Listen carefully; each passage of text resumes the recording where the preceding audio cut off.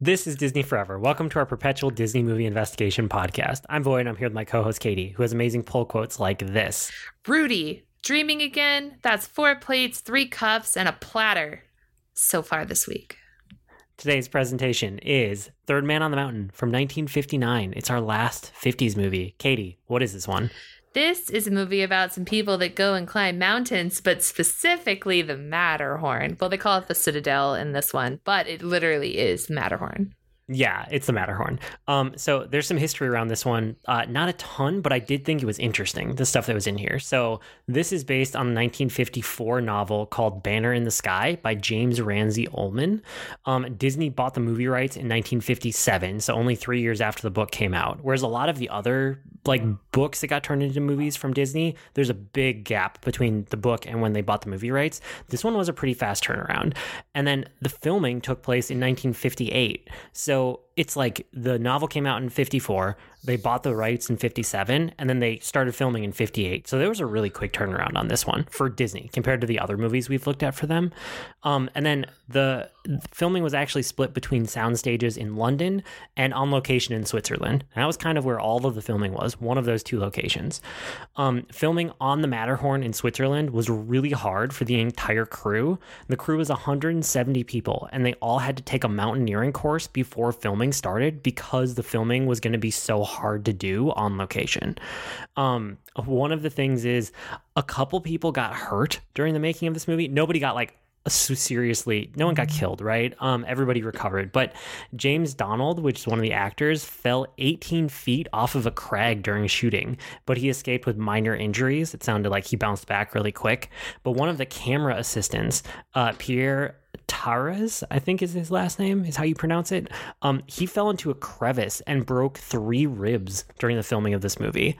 So this had injuries in it from the crew. And then one of the main reasons we're covering this one, because we thought about skipping it because the subject matter was I don't know. But this actually inspired the Matterhorn bobsled attraction at Disneyland, which Katie has a huge history with. So we had to cover this one. The only note that I have, because I figured Katie can fill us in a lot better than I can with her firsthand experience.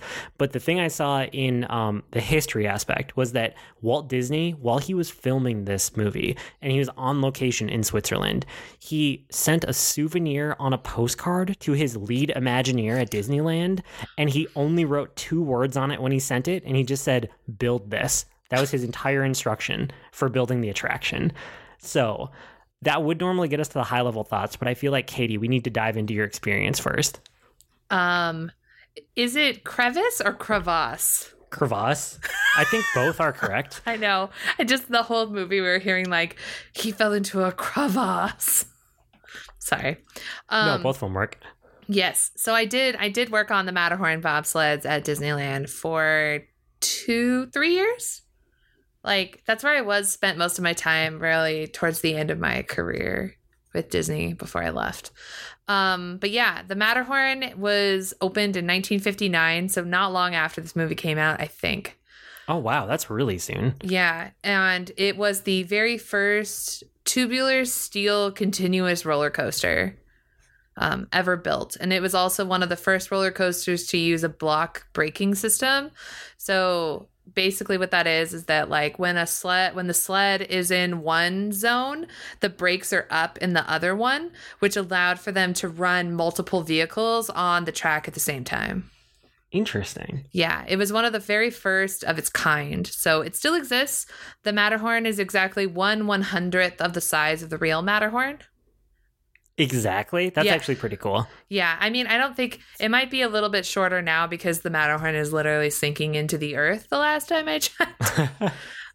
It's pretty rickety now. It's been open since 1959, and up until I was there when they changed to the new bobsleds. So it was using the original tandem sleds when they switched to tandem, because they originally had one vehicle that fit, I think, 4 people. And then it switched to using tandem, so it could fit 8. Okay. No, 2, 4, 6. Yeah, 8. 2, 4 in each part of the sled, 2 in each seat. So there was tandem riding. Yep.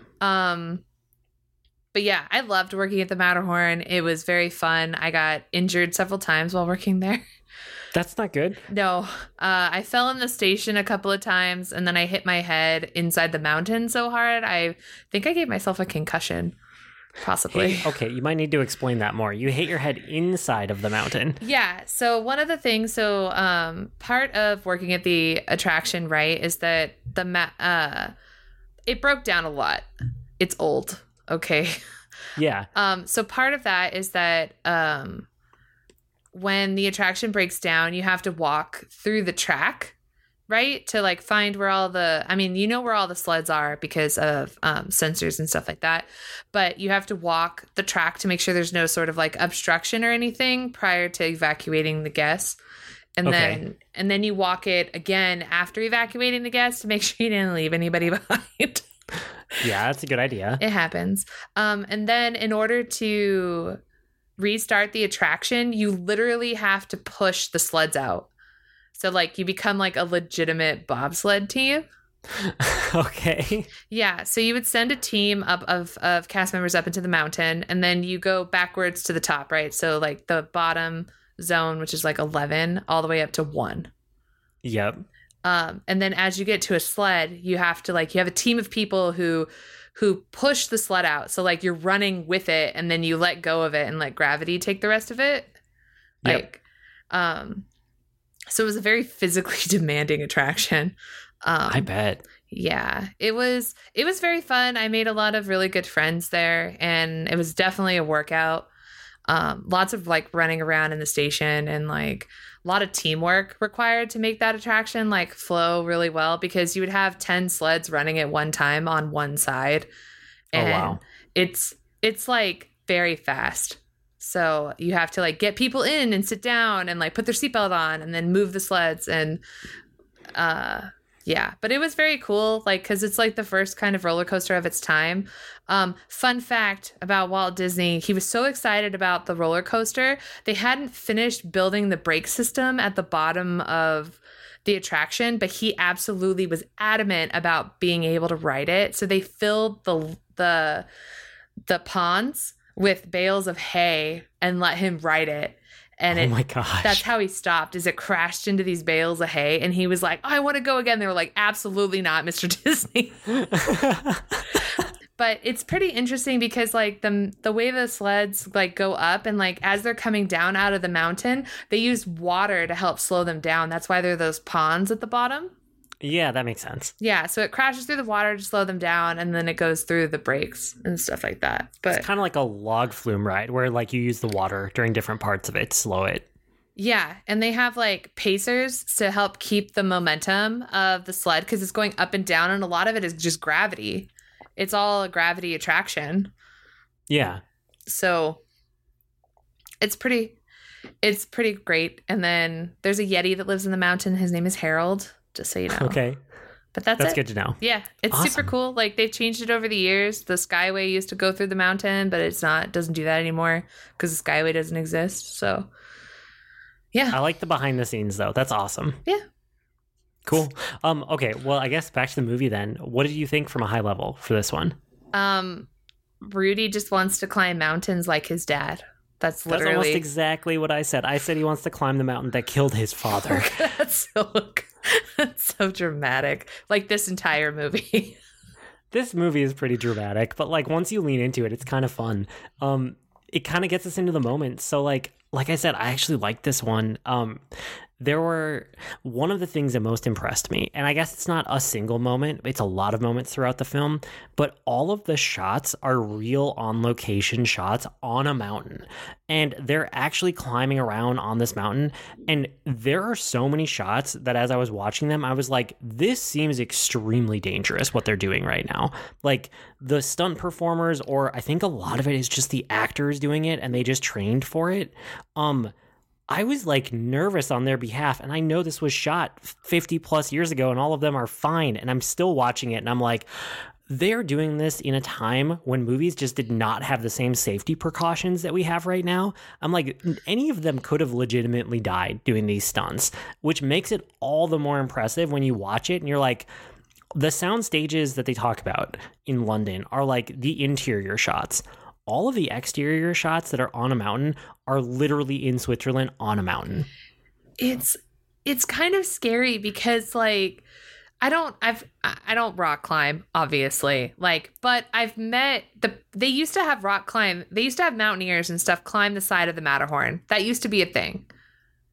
Okay. So, and these people that used to do that were like legitimate mountain climbers. Like that was their career. So I've talked to them before, and like all of the stuff that they do in relation to like knowing how to climb mountains, there's so much safety equipment that they use and stuff like that now, unless you're like free climbing, which also sounds super terrifying, but that's pretty much what they were doing in this movie. Was free climbing. All they had was a rope that connected them to each other and nothing to the mountain. They're not even like anchoring or like, it's 3 people tied together. So like if someone falls, hopefully the other people catch them and you don't all just fall off the mountain together. Yeah, it was like absolutely horrifying to watch the entire time. Like it was really good, but it was just like, are these people going to die? Like, are they? And it's one of those things where it's like, of course, that's how they did it at the time because of where we were with filmmaking. But like, you couldn't make a movie like this today. Like, you literally just couldn't do this. It's so unsafe in so many ways.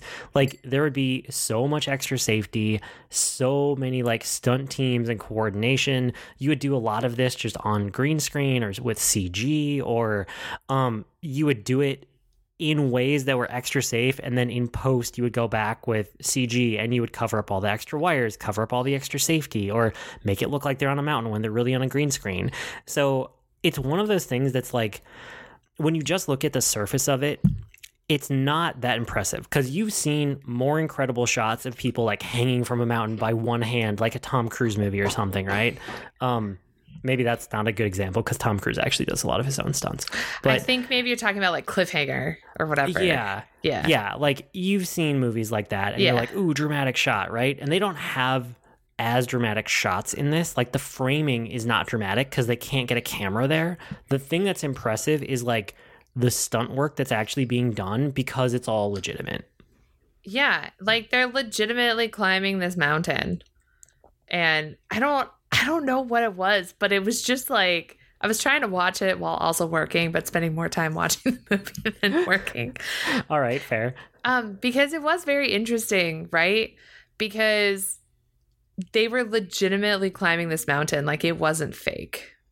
Yeah, it was good. Like it was really well done. And obviously they're not like actually at the top of the mountain when they're getting up there, you know, that's like not how you would do it. But even just the fact that they're climbing on it for real. So that was like the standout thing for me above everything else. Yeah. I was dying because there was literally some of the most dramatic music I've ever heard in my entire life. But then you're like, nothing bad ever happened. I think like 2 or 3 times something bad happened, like the rocks fell and hit Captain Winter, and then or hit the other guide or whatever, and then he like fell off the side of the mountain and, you know, rolled down the mountain in the snow or whatever. But that was like it. Yeah, I guess that brings me to one of the other moments I want to call out is at the beginning, near the beginning, when he just kind of like wanders off from work to go explore the mountain, because it looks like he does this often, where he's just like playing hooky from work, and he ends up stumbling on a crevasse, whatever we're going with, where there's a tourist stuck down there, and he's like, oh, I can like help this tourist out. He was all on his own. He's like, okay, I'll lower down my rope, and the rope doesn't work. So he just like whips off his shirt and he just like jury rigs. He jury rigs like his shirt and a rope together around his, I don't even know what it is. It's kind of like an axe, kind of a walking stick, kind of a shovel pole thing. And he's like straining against it to like pull up this guy, and the guy is in like, he doesn't look like he's in winter gear because none of them really do. No. Like it's old school climbing gear. It's not modern winter gear that we're used to. And he gets him up, and that ends up being one of the main characters of the film. Is the guy he rescues is like a famous explorer who climbs mountains. And that kind of kicks off the rest of the film. But that scene was just like, it didn't make me laugh in the moment, but there was something in hindsight that was just hilarious about the structure of the way he like whipped his shirt off and he like strained against this thing. And I was like, is this the 1950s equivalent of a thirst trap? Like, what am I looking at here? You know? 1950s equivalent of a thirst trap. Why would you say? Tell me I'm wrong. No, you're not wrong. But also, how beautifully stitched together was that jacket and that shirt for it to hold the weight of an entire person? Oh, man. I feel like clothes now would have ripped for sure. Yes. Yeah, absolutely. Your Nike Polo or whatever, like, that's not going to hold up a man. Attached to the skinniest, weakest rope I've ever seen in my entire life. Yeah. No. I was so that scene just stuck out in my head. I mean, it's a little ridiculous. I just love the like parts at the end where the other guide was literally the whole time was like, leave me here to die. and Rudy was like, no, I can't. A guide never leaves a man behind or some BS like that. It was just really funny. Yeah, that was overly dramatic in the best way possible, where I was laughing about it too. Yeah, it was just like, he's like, I can't possibly go on. I'm like, the tents are literally right there. Like, yeah, you want to freeze to death while you're up here, and the tent is like literally right there. Okay, I got to talk about my other favorite like small moments. So there's a part where Rudy, some stuff happens. It doesn't matter that much. Watch the movie if you're interested in like all of the beat by beat plot details. But his uncle basically tells him like, hey, Rudy, you messed up. You're not allowed to like be an apprentice guide anymore. And so he takes all of his like really nice climbing stuff that Captain Winter had bought for him and he sells it all because he's like, no, you don't get to any of this anymore. I'm going to sell it and like get some of the money back. And so Rudy's girlfriend actually ends up buying his like amazing boots that Captain Winter had bought from him, which was like the best piece of his climbing kit. And so it's nice of her that she buys it and then she brings it back and she's like, yeah, I'll lend you my boots whenever you want to go climbing. So I'm like, oh, that's kind of sweet. But then later in the movie, when there's this scene where like the old climber kind of brings Rudy and his girlfriend both back to, he's like, we're going to go do like climbing school, like when they were little kids, you know? And he's arguing with her and she just looks at him and she goes, do you prefer to go barefoot or wearing my boots? So she's just like holding it over him as like, hey, I'm going to take these away from you. These are my boots if you don't listen to me. And I just like loved that dynamic. I mean, it was pretty funny. She was great. Was good. I liked her. It me was too. The whole like, it reminded me very much of like the dynamic between people on like Oklahoma. Yeah, I could see that too. I was just like, really this is what we're doing? But all right. Gotta have a love interest. Can possibly have a movie without a love interest. Yeah, I guess. Oh my God. But can we talk about how Rudy got credit for making it all the way to the top of the mountain when he didn't even make it up there? Yeah, he was close though. I know. And they like put his shirt or something up there. Or he would have done it. Yeah. Yeah, in theory he would have. They're trying to give him credit because he was being a good guy. Well, he didn't leave the other guy to die, even though he wanted to. Leave me here to die. And Rudy's like, no. I'll save your life. And he did. Will save you. Yeah. Ridiculous. Yeah. Oh, cool. Well, that probably gets us to the bad and the good. I actually, surprisingly, for a 50s movie, I don't have that much bad. I think the only thing here is that the dialogue scenes are a little slower because it's in that 50s style. But that's me being nitpicky, and most of the movies from that era that we watched are like that. That's really the only thing for me. Yeah, I just put it was like a little slow going in certain parts, but that's like it. Yep. Yeah, but not, I mean, even that is like, I feel like we got to find something for the bad, but it's like, there's not a ton you could trim from this. Like, it's not actually edited poorly. I thought it was pretty well paced.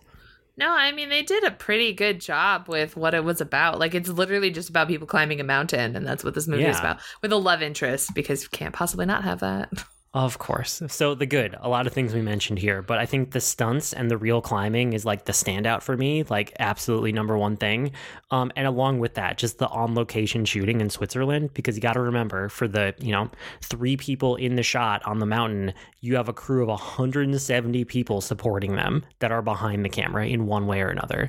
And so like, that whole aspect of the production is incredible. And then also just like the cinematography is really well done for the time period for these mountaineering shots on location. Again, you can't get the dramatic angles like you can with CG or like modern movie making, but for the time and the place, the cinematography was like excellent. And then I thought the story was actually pretty decent overall too. Yeah. I liked the mountain climbing. I thought that was really cool. I also really liked the sound that their boots made when they were on the rocks. Oh, yeah.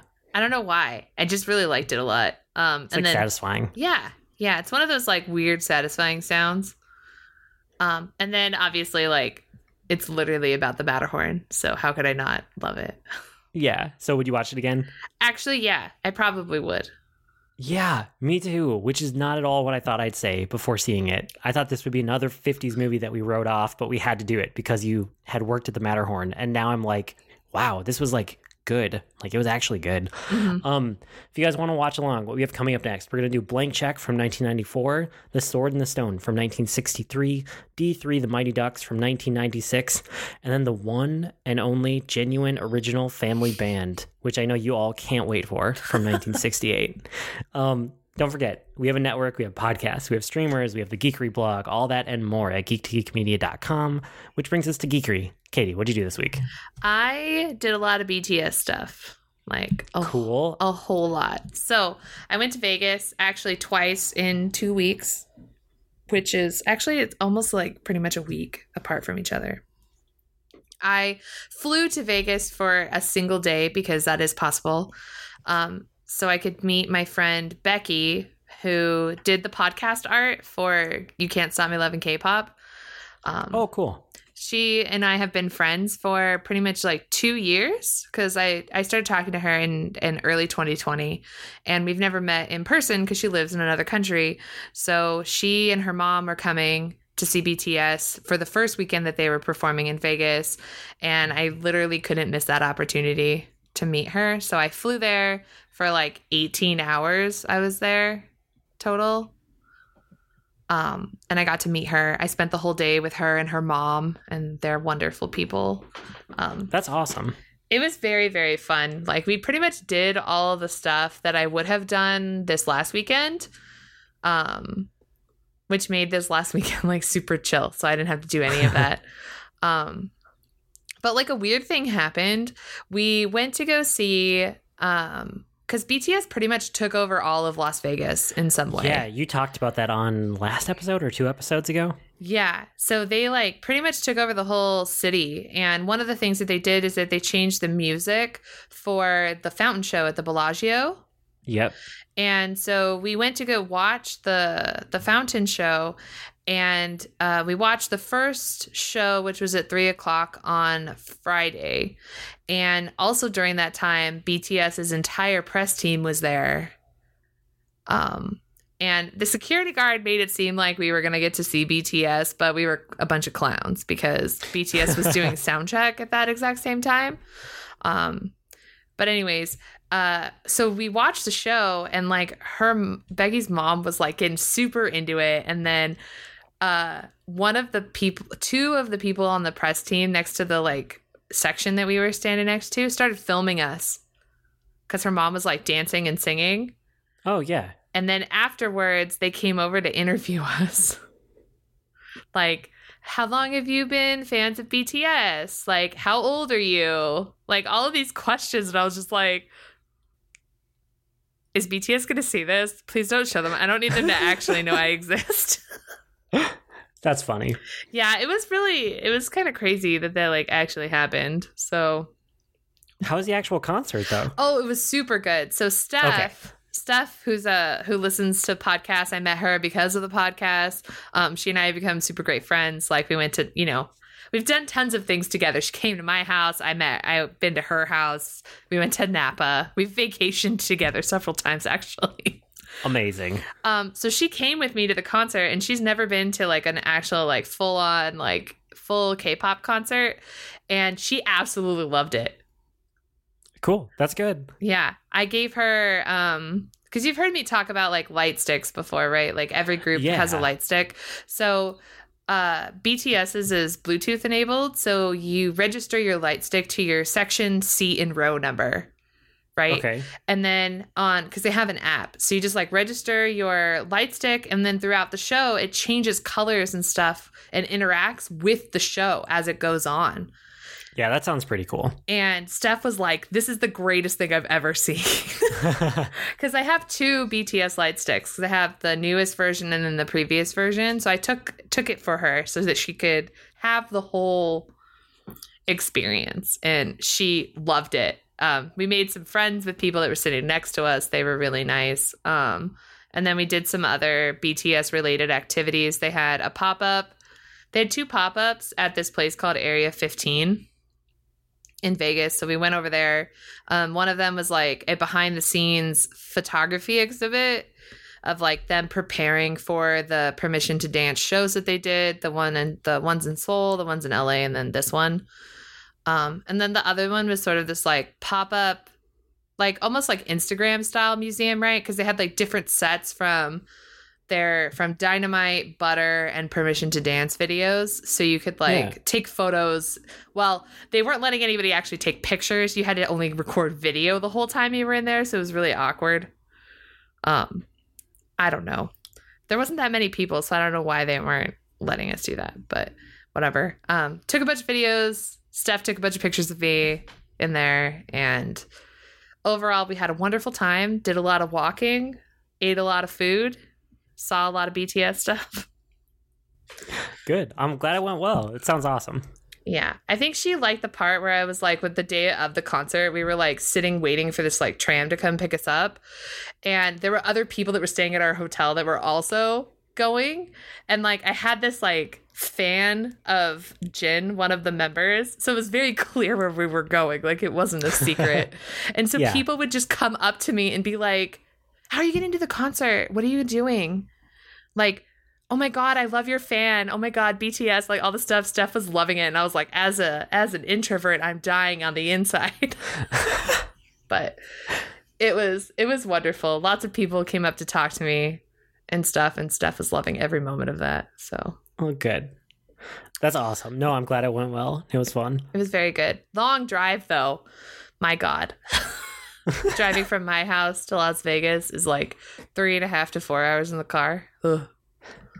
Yeah, that'll add up. Mm-hmm. I'm not as sympathetic because I'm from the Midwest and I'm used to driving everywhere. So, but still, that's, yeah, we'll leave it there. Yep. For me this week, I watched Bridgerton season 2, which I mentioned a week or two ago, where like my wife and I had started it, but we didn't get very far. We got like halfway through the first episode. So then we went and we finished the first episode, and then we watched the second one right after, and then we were hooked. So we were into the season. So we just watched the entire thing in like, I can't remember if it was 2 or 3 nights, but it was pretty much back to back over a couple nights. And it ended up being good. We liked it. Maybe not as good as the first season, but it was still solid. And like, we're excited for more seasons of this going forward because there's a lot of threads they can pick up with all of the other members of the family. There's definitely more story to tell. I didn't know what this season was going to be about until I started watching it. And then I was like, oh, it's literally about Anthony. So yeah, basically. So it was kind of like getting over his initial characterization, and like once you start to see like, oh, okay, he has more depth and there's more going on with him, then it becomes more interesting. And then you get into some of the like friends to lovers type of tropes, and then we're like, okay, now we're into this, you know? I mean, I do love friends to lovers kind of trope. Or wait, not friends, enemies. That's what I meant to say. Enemies to lovers. I do like that, but to a certain point. I'm actually kind of tired of that particular storyline. They could have gone any direction. Of course, they chose that one. I don't do as much romance type of stuff, so I still like the tropes that are tried and true. They usually work on me because for me, it's usually further and farther between. But yeah, I liked season 2. It ended up being good. Yeah, I didn't know if I was going to like it, and I had like things to say about the middle of the season. And then by the end, I was like, okay, I kind of like this. Yeah. Cool. Well, that's probably it for this week. You guys can find us all over the internet. Our email address is disneyforeverpodcast@gmail.com or reach us on Twitter @DisneyEverPod. You can also talk to us in real time by joining our Slack workspace or our Discord server. I blog at agreenmushroom.com, and you can find me at grnmushroom. That's green mushroom without the E's on Twitter. I'm also on the Geek to Geek podcast with BJ Keaton. You can also find me on both Twitter and Instagram by searching the handle at Lady Catherine P. I am also the co-host of 2 other podcasts with my best friend, Tea Time with Katie and Chelsea, and you can't stop me loving K-pop. This has been Disney Forever with Katie and Void. We'll be back next week as long as Disney keeps making content. That can't be forever, right? I mean, technically, they could make more movies about their other mountain attractions like Everest and Big Thunder Mountain or something.